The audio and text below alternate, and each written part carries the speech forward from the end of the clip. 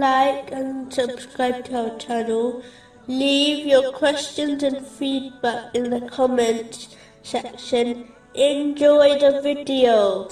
Moving on to chapter 6, verse 148. Will say, if Allah had willed, we would not have associated anything, and neither would our fathers, nor would we have prohibited anything. Likewise did those before deny, until they tasted our punishment. Say, do you have any knowledge that you can produce for us? You follow not except assumption, and you are not but falsifying.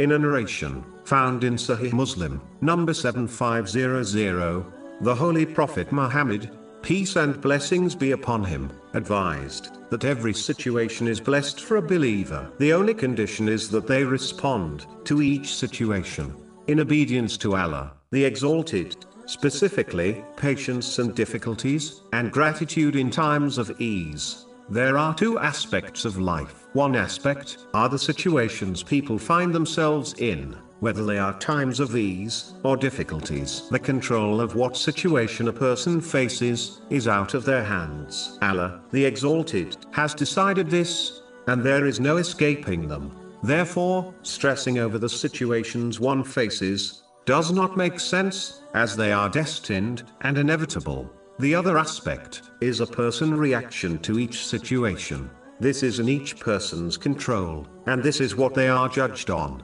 For example, showing patience or impatience in a difficult situation. Therefore, a Muslim must concentrate on their behavior and reaction in each situation, instead of stressing over being in a situation, as this is inevitable. If a Muslim desires to succeed in both worlds, they should assess each situation and always act in obedience to Allah, the Exalted. For example, in times of ease, they must use the blessings they possess, as prescribed by Islam, which is true gratitude to Allah, the Exalted. And in times of difficulty, they must show patience, knowing Allah, the Exalted, chooses what is best for His servants, even if they do not understand the wisdom behind the choices.